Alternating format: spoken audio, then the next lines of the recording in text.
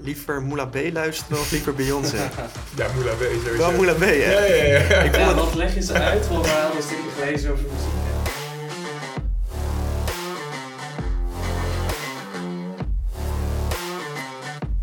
Welkom bij een nieuwe EuroCollege podcast. Vandaag hebben we een jonge ondernemer aan tafel zitten die alles weet te vertellen over het opzetten van een bedrijf, het doorgroeien van een bedrijf, verkoop en het leven daarna.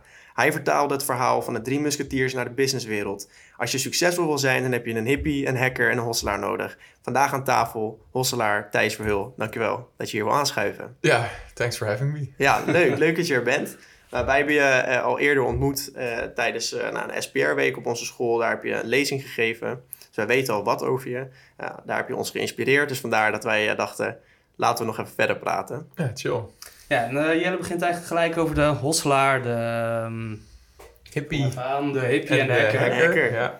Leg eens uit, wat betekenen deze 3 namen? Oké, dus het is niet dat het een soort van harde vereiste is, maar in heel veel succesvolle start-ups zie je een hosselaar. Dat is iemand die echt houdt van regelen, die de telefoon oppakt, die op LinkedIn post, die op Insta post, die mensen benadert. Zoals ik op Marktplaats ging mensen berichten sturen met hey, kan je ook niet je kleding op United Wardrobe verkopen? Die echt de hele dag fulltime aan het hosselen is om het bedrijf te laten werken. Ja, precies. Ja. Daarnaast heb je de hippie.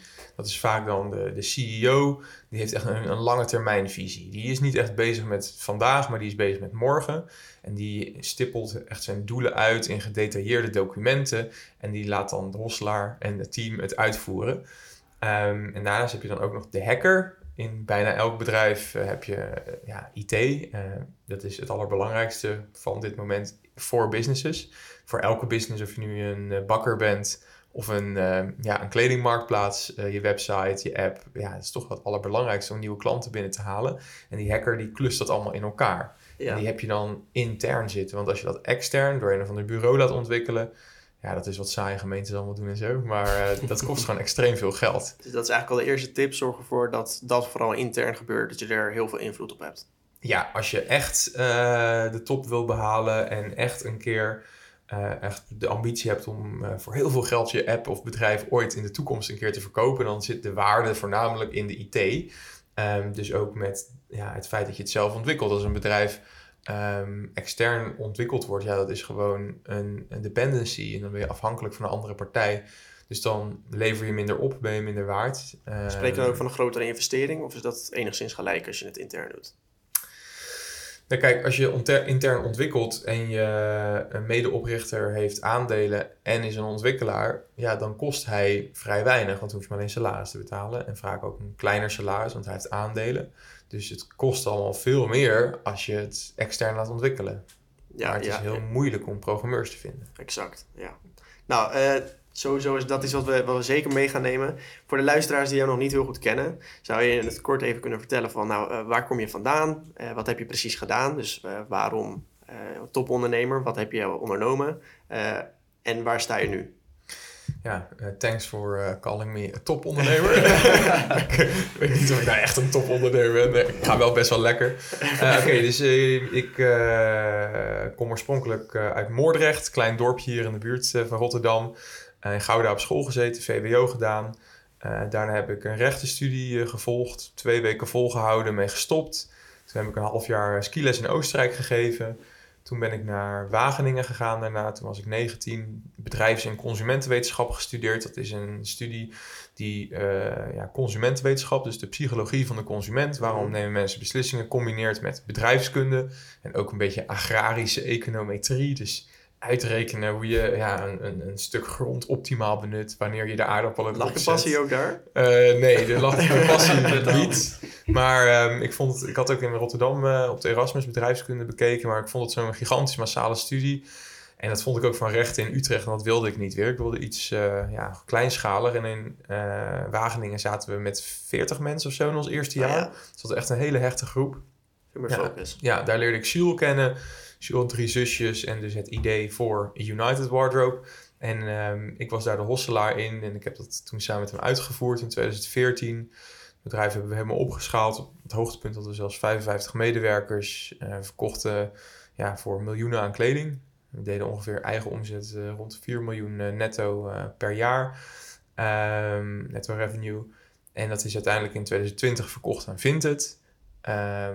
Over dat avontuur heb ik dus een boek geschreven. Ik geef heel veel gastcolleges en ik zit nu bij 3h's, een start-up waarin ik heb geïnvesteerd. Het is een nieuwe dating app waar mensen niet chatten, maar gaan daten. Dus voor de singles die luisteren, let's go.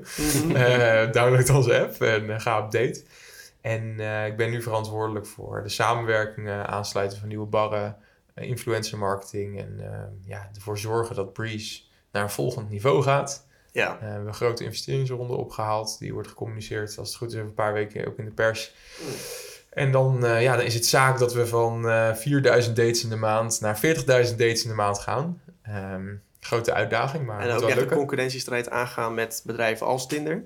Ja, dus Tinder is gewoon onze concurrent nu, Bumble ook. We zijn nu de derde meest populaire dating app van Nederland. En we moeten even nummer 1 worden. Even tegenaan knallen. Ja. En als je dat dan vergelijkt met... dus bij United Wardrobe heb je nu ook in een soort van scale-up fase gezeten. Ja. Ik denk dat je dat nu ook wel bij 3h's zo mag zeggen. Ja, we gaan nu wel richting de scale-up fase. Ja, en is het dan ook dat je nu echt dingen mee kan nemen die je al geleerd hebt tijdens de United Wardrobe tijd? Dat je zegt van, ik sta nu al een stapje vooruit. Ik weet nu al wat ik vooral niet moet doen. Wat je dus nu toe kan passen. Ja, in theorie proberen we dat heel erg. Maar elk bedrijf werkt natuurlijk anders. Een dating app is echt iets anders dan een kledingmarktplaats. Maar het zijn allebei marktplaatsen. Mm-hmm. Dus bij 3h's, bij United Wardrobe was het wel heel belangrijk dat we heel veel kleding binnenkregen. En die dan ook nog succesvol wisten te verkopen. En 3h's draait voornamelijk echt om vrouwen binnenkrijgen. Want dating apps draaien om vrouwen. Mm-hmm. Als er heel veel vrouwen op een dating app zitten, dan komen de mannen uit de lucht vallen. Kost ons gemiddeld echt 10 keer meer om een vrouw de 3h's app te laten downloaden dan een man. Dus dat is de kant van onze marktplaats. Want we zijn natuurlijk een marktplaats, maar dan van single mensen die elkaar moeten vinden. Dat maakt het heel uitdagend. En ik neem wel heel veel learnings mee van United Wardrobe. Maar we zien bijvoorbeeld nu al dat influencer marketing toch wel anders werkt dan met gewoon je kleding verkopen.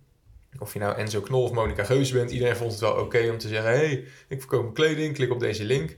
Maar niet elke influencer vindt het nice om te zeggen, klik op deze link en download een dating app. Omdat het toch een beetje stigma. Ik denk dat er ook wel veel is veranderd, hangt. of niet? Want United Wardrobe, dat is toch alweer een paar jaar geleden. Ja. Ook met influencer marketing. Ja, je zit nu met TikTok en zo. In het begin ook. Ja. Zie jij veel verschil nu dan? Ja, zeg maar influencer marketing, toen wij er net mee begonnen, was het een heel nieuw kanaal. Dus dan waren de prijzen nog heel laag, kenden nog niet heel veel mensen. Het was ook heel effectief, omdat de influencers vrij weinig reclame pushten. En nu is het best wel een hele drukke plek waar heel veel bedrijven grof geld willen betalen.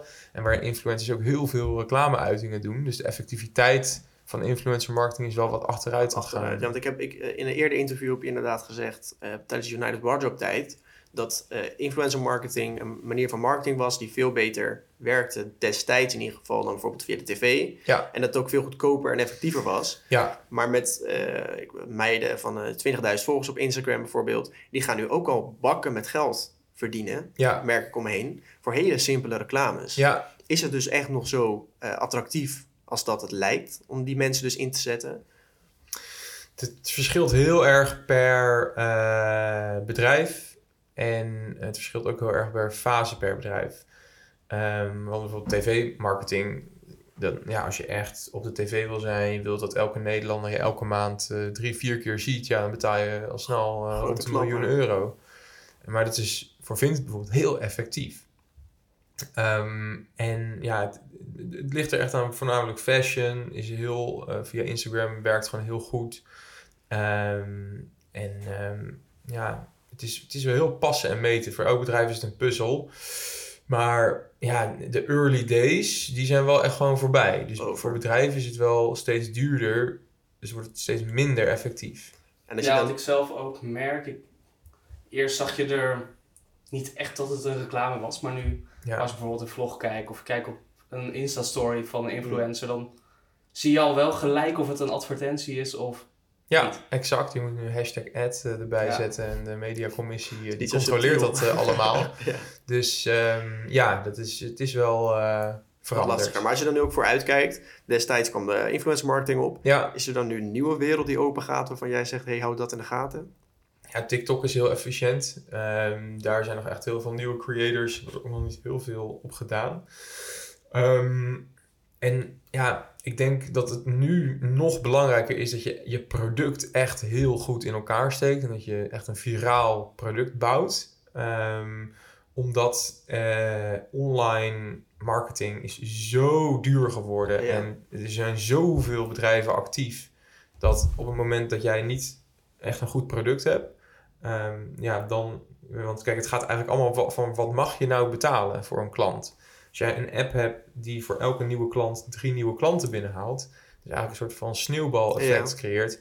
Ja, dan mag het misschien wel €30 kosten om iemand binnen te halen. Want je weet dat die 3 mensen erbij haalt. Terug weer, ja. Dus dan wordt het steeds goedkoper. Maar ja, als jij een flutproduct hebt en je moet 1000 mensen op een pagina laten komen voordat ze ooit 1 ding bestellen. Ja, dan wordt het allemaal extreem duur. Dus het is nog belangrijker. Als je bijvoorbeeld kijkt naar 3h's. Ja, als je dat vergelijkt met Insta nu, was het gewoon een cracky website. Niet normaal, ja. Dat was gewoon extreem lelijk. Maar iedereen gebruikte het omdat er geen alternatieven waren. Mm-hmm. En nu zijn er voor alles alternatieven. Dus je moet het beste product hebben. En dat moet aangezwengeld worden door marketing. Maar uiteindelijk moet het product het zelf doen. Ja. Dus dat is nog meer gewoon het allerbelangrijkste. Dat gewoon je productteam efficiënt werkt. En een heel goed product neerzet. Waarvan ze heel goed leren analyseren wat nou de wel en niet belangrijke aspecten zijn wat van de het klant product. wilt ook. Ja. Je ziet dat bijvoorbeeld bij een Tesla. Heb je ooit reclame gezien van Tesla? Nee, nog nooit. Nee, ja, dat doen ze dus ook. Maar dat is dus een manier van marketing doen. Inderdaad, wat je zegt, als het product echt heel goed is, dan hoeft het niet. Dus dan kan de klant het zelf ook oppakken. Ik denk dat dat ook wel een hele mooie is. Dat als je dus bezig bent met zo'n start-up, dat je nu echt de focus ook, ondanks dat marketing heel belangrijk is hoor, maar dat je de focus aan het begin inderdaad echt legt op dat het product vanaf het begin al gewoon top is. Ja. Dat is een mooie. En als we dan dus weer naar de United Partners op tijd kijken, maar wat meer richting het eind. Mm-hmm. Jullie gingen, je zei 40 werknemers ongeveer, jullie gingen echt enorm hard. Hoe gaat het dan, hoe ziet het eruit dat je dan bezig bent van, willen we het misschien gaan verkopen? Gaan we naar een exit zoeken? Kwamen er geluiden binnen van mensen die het wilden overnemen? Hoe gaat dat? Ja, het is nooit een soort van één pad. Het was gewoon voor ons of we gaan weer een hele grote investeringsronde ophalen. Of er komt een partij die ons strategisch overneemt. En in dat proces kwamen we steeds meer partijen tegen die echt serieuze interesse hadden om het hele bedrijf over te kopen. Dus toen hebben we eigenlijk in gang gezet dat we gewoon met meerdere partijen gingen praten. En dat er meerdere terms binnenkwamen, zodat we een keuze hadden. En een van onze investeerders, Johan, die zei altijd 1 koper is geen koper. Ja. Dus ja, als je echt ongeveer, als er iemand binnenkomt of een bedrijf die zegt, we zijn geïnteresseerd in deze tent, dit willen we wel betalen. Ja, dan moet je ook andere partijen hebben die ook willen, zodat de prijs omhoog gaat. Ja. Dat is een beetje... Sowieso met investeren, neem ik aan dan. Met investeren, met overname en met alle economische transacties. Heel erg opviel in het boek. Ik heb dan het boek gisteren gelezen. Toch wat meer kennis opdoen van United Wardrobe. Je gaf ook aan dat sommige momenten ging het echt supergoed. En toen hadden jullie ook gesprekken met bepaalde partijen die interesse hadden in het bedrijf. Ja. Werd het toch niet. En even later, al niet dagen dan weken, was in één keer... Kan Vinted kijken. Nee, niet Vinted kijken, maar eerst ging het supergoed en toen weer een stuk minder. Ja. Hoe was dat? Want ik kan me voorstellen als je denkt, ligt toch wel lekker in de markt. Gaat toch niet door en dan in één keer gaat het bergafwaarts. Ja, als je nog nooit ervaring hebt gehad in dit soort processen en er komt opeens een groot bedrijf dat interesse toont, dan reken je jezelf al helemaal rijk. Dan denk je, deze deal gaan we gewoon maken. Wow, let's go. En dan, als het dan uiteindelijk niet lukt of zo'n partij opeens afzegt, wat gewoon heel vaak gebeurt, dan denk je, shit, hebben we echt een dikke deal door onze neus laten boren. En dat is gewoon een soort van verwachtingsmanagement. Ik denk dat al zou nu bijvoorbeeld een of andere partij aankloppen en die zegt, Breeze, ik wil het helemaal overnemen. Ja, dan kan ik de founders al adviseren dat het waarschijnlijk de kans dat het echt doorgaat heel klein is. En dat je gewoon door moet gaan met werken en keihard focussen op groter worden in plaats van focussen met zo'n deal. Mm-hmm. Dat natuurlijk heel veel energie slurpt om daarmee bezig te zijn. Maar op dat moment zelf zakt de moed niet per se in je schoenen als het dan niet doorgaat en het gaat wel bergafwaarts. Ja, voor mij wel natuurlijk. Dan denk je, oh shit, weet je wel, hadden we die deal maar kunnen pakken of zo. Maar ja, dat is gewoon... Dan is dat nog gewoon doorgaan en weer werken naar de volgende stap. Ja. En als je dan nu dit soort dingen dus gehad hebt, nou, dingen gaan fout. Als je alles opnieuw kon doen. Als je weer aan het begin stond, je was nu weer die student in Wageningen. En Jules kwam weer naar je toe met het idee. Wat had je anders gedaan? Of misschien had je wel alles hetzelfde gedaan, hè? Dat kan ook. Dan had ik nee gezegd tegen Jules en had ik bitcoins gekocht. Voor nee, dat is een goede. Ja. Gewoon alleen maar bitcoins kopen, dan was je ook goed uit geweest. Ja, met de kennis van nu hadden we waarschijnlijk het concept veel sneller laten schalen. Het verdienmodel van Vinted was toch wel echt veel beter dan ons verdienmodel. We hadden volle bak op de tv ingezet. Weet je, kijk, wat Vinted is geworden, dat was onze ambitie. Vinted is echt de unicorn geworden. Mm-hmm. Uiteraard kunnen we meedelen in het succes van Vinted. Heb ik een stukje aandelen Vinted. En als Vinted eigenlijk nog succesvoller wordt, dan deel ik daar ook in mee. Ja. Maar het was onze ambitie om net zo groot als Vinted te worden. En Vinted heeft het was er ook wat eerder bij, heeft het wat slimmer aangepakt en op wat grotere schaal.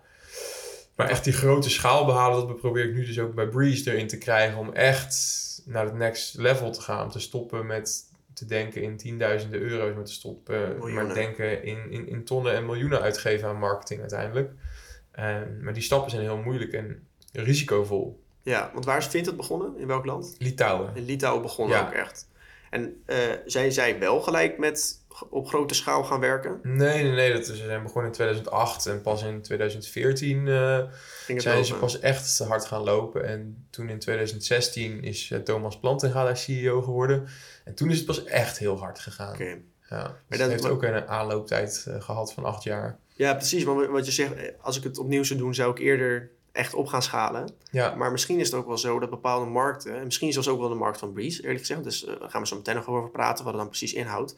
Maar die hebben misschien ook wat tijd nodig om op te starten. Want de moeilijkheden die jij hebt overkomen als hosselaar, om maar de Facebookgroepen en de marktplaatsgroepen allemaal letterlijk gewoon manual te gaan benaderen. Ja. Misschien had het ook wel gewoon wat jaren nodig voordat mensen echt dachten van, hey, dit is ook fijn. Dat als je gelijk begonnen was met grote reclames, dat mensen zoiets hadden van, maar dat hoeft niet per se. Ja, je moet eerst initiële tractie hebben. Je moet echt zien van, oké, dit model werkt. Zowel het verdienmodel als het platform. We zien gewoon dat organisch heel veel nieuwe mensen erbij komen zonder dat we marketing uitgeven. Of tijdens het marketing uitgeven zien we dat er nog meer organische mensen binnenkomen dan dat we op onze paid channels binnen hebben komen. Op het moment dat je echt het vliegwiel ziet gaan, dan ga je pas echt pompen. Oh, ja.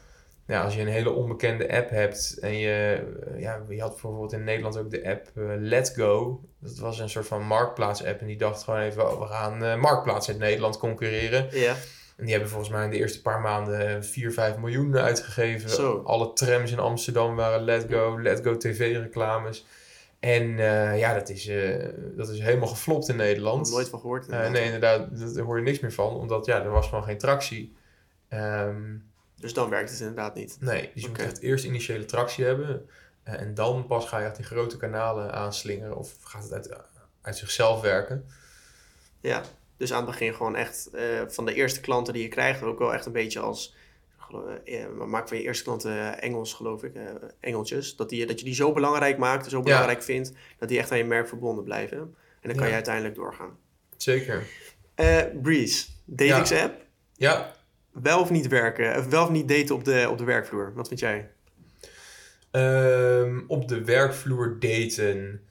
Ja, dat is wel afleiding. Liever natuurlijk niet, maar het is een beetje onmenselijk om dat te verbieden. Maar volgens mij hebben veel grote bedrijven wel een beetje policy dat je daar niet aan moet beginnen. Misschien heb ik het fout hoor, maar volgens mij heb jij je huidige vriendin leren kennen bij United Wardrobe, toch? Inderdaad, geen goed voorbeeld. Ja. Wel echt lang geheim gehouden. Maar uiteindelijk, toen het echt heel serieus was, toen werd het wel bekend. En toen werkte mijn vriendin daar ook niet meer. Nee, precies. Mijn vriendin deed eigenlijk een beetje part-time klantenservice bij United Wardrobe en wilde weer gaan studeren. En nu studeert ze weer, is bijna afgestudeerd. Wat studeert ze?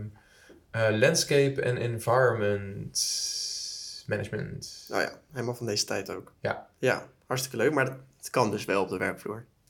Uiteraard alles kan, maar of het slim is het een tweede. Maar beter via Breeze. Beter via Breeze, Breeze, je kunt beter gewoon de Breeze app downloaden en iemand van een ander bedrijf tegenkomen. Of misschien kom je ook werknemers op die app tegen. Ja, misschien kom je inderdaad wel je werknemer tegen. Ja. Want het is zo, je gaat naar die app en je ontmoet iemand of je kiest voor iemand en dan ga je daten zonder dat je diegene ooit met gepraat hebt. Ja, dus je ziet wel gewoon, je kunt gewoon een profiel aanmaken met foto's, video's, informatie. We hebben ook matching pools waar je in kunt. Bijvoorbeeld Frans sprekende of mensen die business hebben gestudeerd of mensen die voor Ajax zijn of whatever. En vervolgens krijg je elke dag rond de 30 profielen. In de ochtend, in de middag en in de avond. Krijg je steeds een kleine selectie, dus geen oneindige stapel. En daar geef je dan aan, ik zou er wel of geen drankje mee willen doen. Dus het is wel echt wat serieuzer op Tinder. Dan kun je wel naar rechts swipen. En dan na een match kun je denken, ik zie het allemaal wel. Uiteraard kun je bij Breeze altijd je match nog cancelen als je wilt. Maar op het moment dat je ja zegt, dan is er wel gewoon een kans dat er een match is. En dat je een date in kunt gaan plannen. Ja. En dan op het moment dat er zo'n match is, dan betaal je €7,50. Krijg je het eerste drankje gratis bij het partnercafé. En dan via een datumprikker plan je gewoon een date in. Oké, vet. Ja, het is wel even anders dan het traditionele daten. Zeker. En er komen natuurlijk wat complicaties wel bij kijken. Dat je iemand dus nog nooit echt gesproken hebt. Een uur van tevoren mag je praten, geloof ik, toch? 2 uur van tevoren gaat er een chat open. Dus kan je wel een beetje met elkaar afstemmen. En heb je dan, jullie zijn dus nu verbonden met partnercafés. Ja. Heb je dan ook uiteindelijk op de visie of jij of het bedrijf zelf om ook andere activiteiten eraan toe te gaan voegen dan alleen maar een drankje doen? Bijvoorbeeld naar de dierentuin gaan samen of Ajax-fans naar de wedstrijd van Ajax gaan bijvoorbeeld. Nou, de focus ligt nu eerst op het huidige model gewoon schalen. Je zou kunnen denken aan bijvoorbeeld dinnerdates inplannen. Daar zijn we wat dichterbij. Is wat dichterbij, maar echt pretparkuitjes of zo. Dat gaan we niet doen. We zijn echt een dating app en we faciliteren gewoon die eerste en misschien zelfs in de toekomst tweede kennismaking.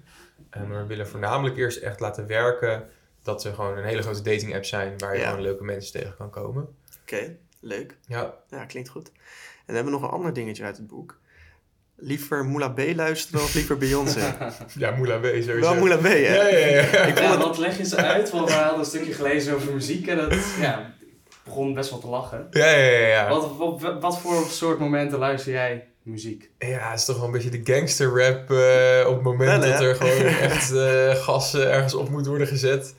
En je heel druk bent met iemand dan, of met jezelf vooral, dan luister ik gewoon gangsterrap om er doorheen te slepen. Ja. En dan word je helemaal hyped voordat je gaat hosselen. Dan, inderdaad, ja. Op zich is het wel goed hoor. Ik doe dat zelf ook wel eens. Ik heb het wel eens gedaan. Je komt wel echt, de energie gaat wel even lekker omhoog. Ja. Maar ik kan me helemaal voorstellen dat jij je oortjes in hebt en dat je dat dan aan het luisteren bent. En dan bijvoorbeeld dat je op zoek was naar die designer destijds. Dan oortjes uit, deur open en let's go. Ja. Op zich kan best wel werken, toch? Ja, als je begint, dan kom je zoveel tegenslagen tegen. Het is eigenlijk gewoon aan de lopende band tegenslagen incasseren. En iedereen heeft daar zijn manier van om dat op te lossen. Want stoppen moet geen optie zijn, dus je moet constant meer doorgaan. En als je net een bedrijf begint, neemt niemand je serieus. Dus iedereen zegt nee tegen je, alles is te duur. En om uiteindelijk uit te vinden wat wel en niet werkt, dan moet je heel veel doorzetten. Ja. En gangsterrap gaat toch eigenlijk wel gewoon over doorzetten. Ja, sinds mijn 14e luister ik dat al zo. Dus als je een beetje dingen eruit filtert, dan gaat het over doorzetten inderdaad. Inderdaad, ja. Nee, zeker. Lekker. Het is ook leuk om te lezen. Voor de luisteraars die het boek misschien willen lezen. Het leest heel makkelijk weg. Het is allemaal heel duidelijk beschreven wat je allemaal gedaan hebt. Ja. Dan heb je ook altijd uitgebreidere verhaal van studeren tot aan de exit, tot wat je daarna doet. Ja.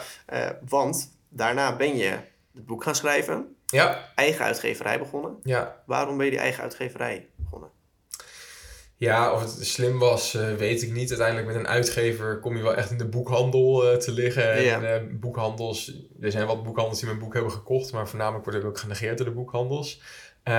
Was ook gewoon weer typisch gewoon al die uitgeverijen die wilden gewoon, weet ik veel, uiteindelijk gaven ze 2 of 3% van de netto verkoop. Ja, vond ik gewoon te weinig. Ja, dat is helemaal niks. Maar achteraf gezien is het natuurlijk logisch, want zij moeten dat boek drukken. Dus ze hebben een bepaald risico. Ik had nog nooit een boek geschreven, dus dat heb allemaal risico's.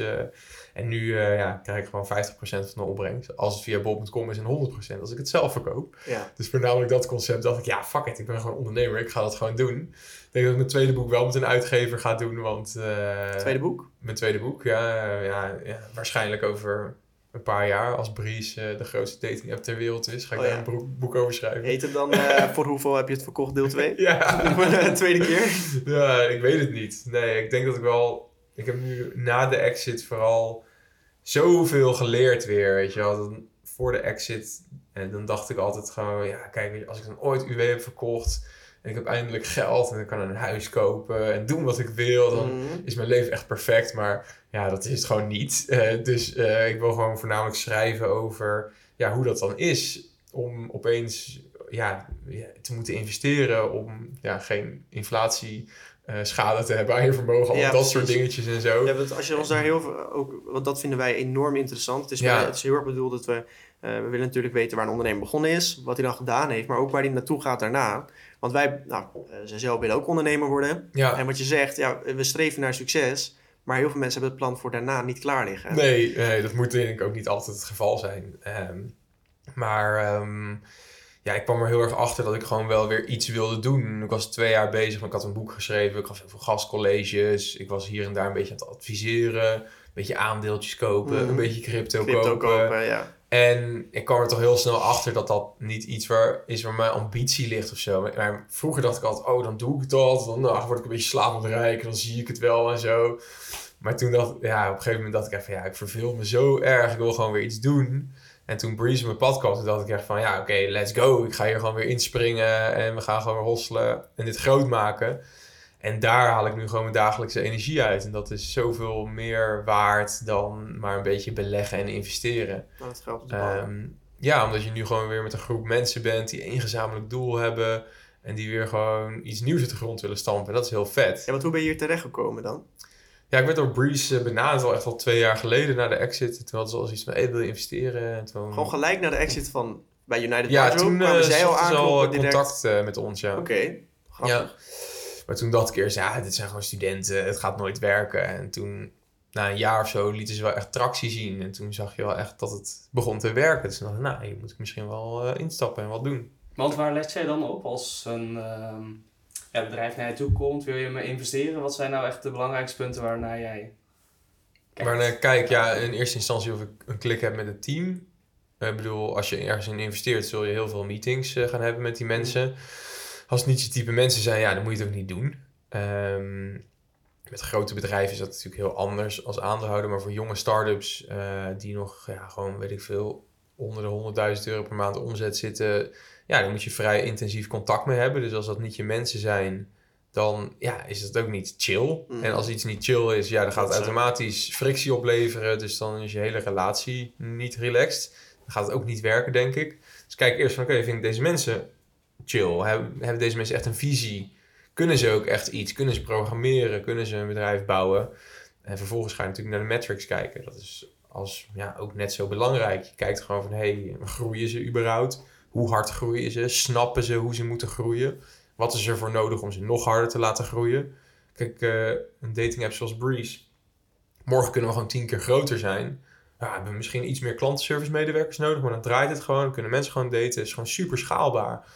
Maar heb jij, weet ik veel, een of andere nieuwe telefoon die je uitvindt, dan moet je die allemaal in gaan kopen, research doen. Dus het is kapitaal heel intensief. En als het werkt kun je misschien heel veel geld verdienen. Maar ik kijk echt alleen naar schaalbare IT-concepten. Omdat ik heb gezien met United Wardrobe en met Vinted hoe hard dat kan gaan.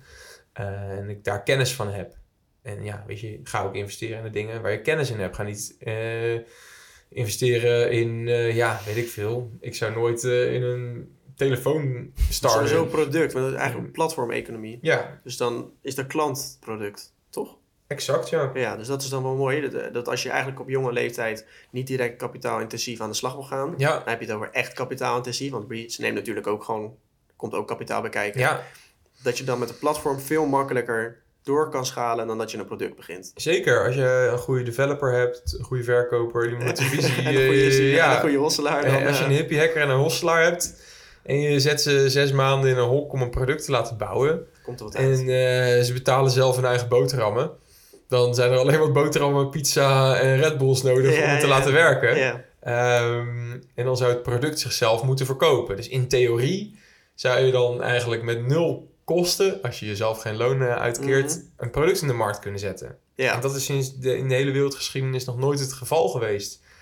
We hebben altijd, ik ben ook een geschiedenisfreak, dus hier komen wat geschiedenislessen. Maar als je gewoon kijkt naar de wereldgeschiedenis, dan zie je altijd dat er een soort van elite was die heel veel bezat. De koningen en de adel. Ja. En daaronder had je de horige boeren. Die konden eigenlijk nooit iets doen, want ze hadden geen land. En nu zie je gewoon dat mensen met bijna 0 middelen ook gewoon zich op kunnen werken tot elite, wil ik het niet noemen, maar gewoon eigen bedrijven op kunnen zetten met super weinig startkapitaal. En dat is zo leuk van deze tijd. Het is natuurlijk wel heel lastig om dat soort mensen te vinden. Je zoekt maar eens een programmeur, vind maar eens het idee, maar het kan gewoon wel. Ja, dat kwam ook terug in je boek. Het zorgde voor heel veel herkenning, zeg maar. Je werd benaderd door Jules van, volgens mij, de universiteit. Ja.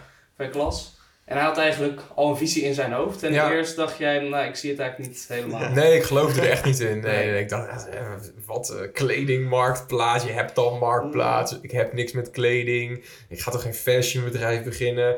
Je kunt al gewoon je kleding naar de kringloopwinkel brengen. Maar Jules had echt die visie en hij overtuigde mij er echt van. En in het begin had ik er echt niet zoveel vertrouwen in. Maar toen het eenmaal ging lopen, toen dacht ik, oké, dit kan wel eens heel groot worden. En ook Thijs Slijkhuis, die zei ook, dat was onze programmeur, die zei ook, dit gaan misschien 10.000 mensen in Nederland gebruiken. En nu verkoopt Vinted meer dan 1 miljoen items per dag. Allemaal, dat is insane. Het is het eerste waar je aan denkt als je je kleding wil verkopen. Is direct die lijn met Vinted wel gewoon. Ja, Marktplaats hebben we gewoon ver ingehaald daarin. Ja, leuk. Ja, je verkoopt zelf inderdaad ook al af en toe gewoon kleding op Vinted. Draag je zelf nog tweedehands? Ja, zeker. Ja, deze schoenen die zijn van Vinted. Deze broek komt van Vinted, was €20. En dit t-shirt, dat is een beetje... Die heb ik zelf gemaakt. Maar dit was nieuw, maar het stond op Vinted. Het was van iemand die had gewoon een nieuwe shirt gekocht, kon het niet terugsturen. Ja, want dat is ook zo. Het is niet alleen tweedehands, het is natuurlijk ook gewoon... dingen die niet gebruikt zijn of die zelf nog in verpakking zitten. Ja, en ik had afgelopen weekend een familiedag en toen gingen we schaken met mijn neefjes voor de grap. En toen dacht ik ook, we moeten ook een schaakbord hebben. Het stond ook gewoon op Vinted. Op Vinted stond een schaakbord? Ja, dus ik ga straks naar DHL. Mijn schaakbord ophalen. Wat lachen, hè? Wat goed. Ja. Nee, oké, want op een gegeven moment had je een slogan. Fuck fast fashion. Fuck fast fashion, Daar sta je nog helemaal achter. Ja, zeker. Ik denk dat de kledingindustrie is een van de meest vervuilende industrieën. En er moet gewoon een fast fashion tax komen, weet je wel. Je kunt nu naar de Zara gaan en voor €4 een topje halen. Ja, dat klopt gewoon niet. En ook dat Shein, weet je wel. Dat was ook weer vorige week in het nieuws. Ja, er worden gewoon slaven ingezet in China om die shit te maken, weet je wel. Of het is gewoon moderne slavernij. Er worden gewoon mensen in fabrieken gezet die letterlijk 1 dag per maand vrij hebben. Waarvan loon wordt ingehouden, waarvan als ze 1 foutje maken, ze maar 1/3 van hun loon krijgen of zo. Ja, ik weet niet of het waar is, ik heb er zelf geen onderzoek naar gedaan, maar dat was een of ander NOS-artikel van. En dat is gewoon, zo sad dat bestaat. Dat er gewoon super goedkoop wordt geproduceerd en dan wordt het helemaal van de andere kant van de wereld hierheen gebracht om uiteindelijk 5 keer te dragen en daarna weer weggegooid te worden. Ja. Eigenlijk is dat niet normaal, nee. Ja, en ik heb ook gewoon een hekel aan fastfoodketens. En dan denk ik ook van, er bestaan restaurants zoals McDonald's die gewoon eigenlijk de wereld kapot maken. Die super goedkoop vlees en slecht eten verkopen voor lage prijzen. Waardoor mensen die weinig te besteden hebben, naar dat soort plekken gaan. Waardoor ze uiteindelijk ongezonder leven. Waardoor uiteindelijk onze hele verzorgingsstaat die mensen moet faciliteren in hun zorg. En ze zelf ook nog eens een ellendiger leven hebben. Ja. Dus ik zou echt willen pleiten voor een bepaalde belasting op kleding die niet duurzaam is geproduceerd. Uit de hand gelopen kapitalisme eigenlijk, waar je dan over spreekt. Ja, het is inderdaad hyperkapitalisme. Ja, we gaan er nu mee te maken krijgen, denk ik, de komende tijd. Ja. Met de crisis die eraan zitten te komen. We komen een beetje richting het einde. Als wij nou nu een start-up zouden beginnen, is er een branche waarvan je denkt, daar moet je wezen? Ja, ik vind het zelf de recruitment branche voor IT-personeel is heel hot. Als je daar een oplossing in kan bedenken, kan je echt wel iets fixen. Ik geloof zelf ook heel erg in blockchain-technologie. Dus crypto. Ik denk dat de komende tijd een plek ik wil niet zeggen dat of het nou de Bitcoin, Ethereum of de ADA-coin of de Mooncoin wordt of whatever. Maar uiteindelijk zal die technologie bepalend zijn voor hoe we onze democratische financiële systeem gaan inrichten. Op het moment dat Xi Jinping zegt, we gaan de China coin. Ja, dan is het natuurlijk, wordt het een soort van, dat is hetzelfde, net zoals met de atoombom, weet je wel. Uiteindelijk de atoomsplitsing is bedacht om energie op te wekken. Er wordt iets anders voor gebruikt. Ja. Maar uiteindelijk hebben legers dat misbruikt om daar een atoombom van te fabriceren om miljoenen mensen mee af te slachten. Ja, ik denk dat hetzelfde werkt met de blockchain technologie. We kunnen het gebruiken om de hele wereld democratischer en gelijker te maken. Maar het kan er ook voor zorgen dat er door overheden veel meer controle op ons systeem wordt gelegd. Ja. Maar ergens, als je daar een oplossing in hebt... dat zou mooi zijn. Bedrijven zoals, hoe heet die grote crypto-marktplaats? Bitfavo? In Nederland heb je Bitfavo. Dat is een hele mooie oplossing. En in Amerika heb je een beursgenoteerd Coinbase bedrijf. Ja, dat soort marktplaatsen zijn natuurlijk al, maar er zijn miljoenen soorten oplossingen. Maar dat zijn twee mooie markten. IT merk je natuurlijk dat het keihard gaat. En recruitment, daar kom je als jongere ook veel mee in aanraking. Veel vraag. En wat betreft de blockchain-markt, het is even iets hoger, even iets verder van je bedshow. Ja. Daar moet je wel echt even voor gaan zitten. Sterk studeren bijvoorbeeld. Voordat je daar wat echt mee kan doen. Maar ik weet bijvoorbeeld dat de ECB is wel bezig nu, de Europese Centrale Bank, met Amazon en 2 andere megabedrijven, om nu de Europese digitale euro in te gaan stellen. Dus als je daar inderdaad voor kan zijn, luisteraars, dan ben je binnenkort financieel onafhankelijk. Ja, nee, en het is vooral voor mensen die luisteren, die willen ondernemen, nog niet weten wat ze willen doen. Nou ja, zeg gewoon de komende herfstvakantie of de komende kerstvakantie. Even blokken. Ga ik niet feesten, niet drinken. Ik ga gewoon, elke dag sta ik 's ochtends op, dan ga ik hardlopen. Daarna kruip ik achter mijn computer en ga ik naar 123code. Volgens mij 123code.com. Je hebt Stack Overflow, je hebt YouTube, Google, how to learn Java development of whatever. En ga jezelf programmeren aanleren, weet je wel. Ik ben nu 30. Te oud en te lui om nog te leren programmeren. Nooit te oud. Maar ik dacht echt van als ik gewoon op mijn 12e al had leren programmeren, dan was mijn leven zoveel makkelijker geweest. Want op het moment dat je jezelf gewoon wat Java, wat C, wat PHP aan kan leren, of wat Go, de nieuwe taal van Google, of inderdaad in de blockchain technologie leert developen, dan sta je 100 strepen voor bij iedereen op de arbeidsmarkt. Ja. En het is bloed, zweet en tranen om het te ontwikkelen. Als je eenmaal skills daarin opbouwt, dan ben je goud waard. Ja. Maar moet je wel een klein beetje affiniteit hebben voor wiskunde en gestructureerd werken. Maar uiteindelijk kan iedereen dat leren. Het is motivatie. Het is gewoon hoe graag je iets wilt, inderdaad. Inderdaad, en ook al heb je totaal niks met wiskunde en haalde je er altijd ene voor, maar ga je toch die cursussen doorlopen, dan zul je zien dat in je carrière je daar gigantisch veel aan hebt, omdat je overal straks met IT in aanraking komt. En als jij net even begrijpt hoe nou een server werkt, dan weet je toch wel veel dan de rest. Ja, leuk is, we hebben 2 weken geleden met Marleen Everts, de founder van Gold Republic, gezeten. Ja. Die gaf inderdaad ook aan dat bijvoorbeeld de rechterkant, dus wat meer de juridische kant, dat die ook vaak overgeslagen wordt door ondernemers. Ja. Maar, en dat merk je dan ook, dat de IT-kant en de juridische kant, dat zijn eigenlijk de 2 vakgebieden die niet heel aantrekkelijk zijn. Ze zijn niet heel sexy, om het maar even zo te zeggen. Ja. En mede daarom zou je eigenlijk tegen alle ondernemers die inderdaad met 100 tegen 1 voor willen staan, 100-0 voor willen staan, ga die dingen even bijspijkeren. Ja. In plaats van bedrijfskunde, volledig focus alleen maar op entrepreneurship of bedrijfskunde. Pak die sidetracks ook een beetje mee. Ja. Dat zou wel goede zijn, toch? Maar je moet wel altijd vanuit een bepaalde passie gaan ondernemen. Ik vond het wel heel vet om zo'n netwerk te creëren ook. En dat dan echt mensen zeiden, ik heb weer dit gekocht op United Wardrobe. Dat ik in de trein zat, dat ik iemand United Wardrobe zag gebruiken. Ik vond het zo vet. Dat stimuleerde mij zo erg om dat te bouwen. Ja. En met Breeze heb ik hetzelfde, weet je wel. Mijn broertje heeft nu net 2 Breeze dates gehad. Ik hoor mensen in mijn omgeving. Er zijn baby's al geboren via Breeze. Ja, dus Breeze baby's. Over 2 weken is de eerste bruiloft waarvan we weten. En dat is zo vet, omdat ik impact maken leuk vind. Ik zou een rechte IT-startup, een juridische start-up, dat zou ik nooit doen, omdat ik dat een beetje saai vind. Yeah. Maar er zijn mensen die dat heel interessant vinden of in die branche hebben gewerkt.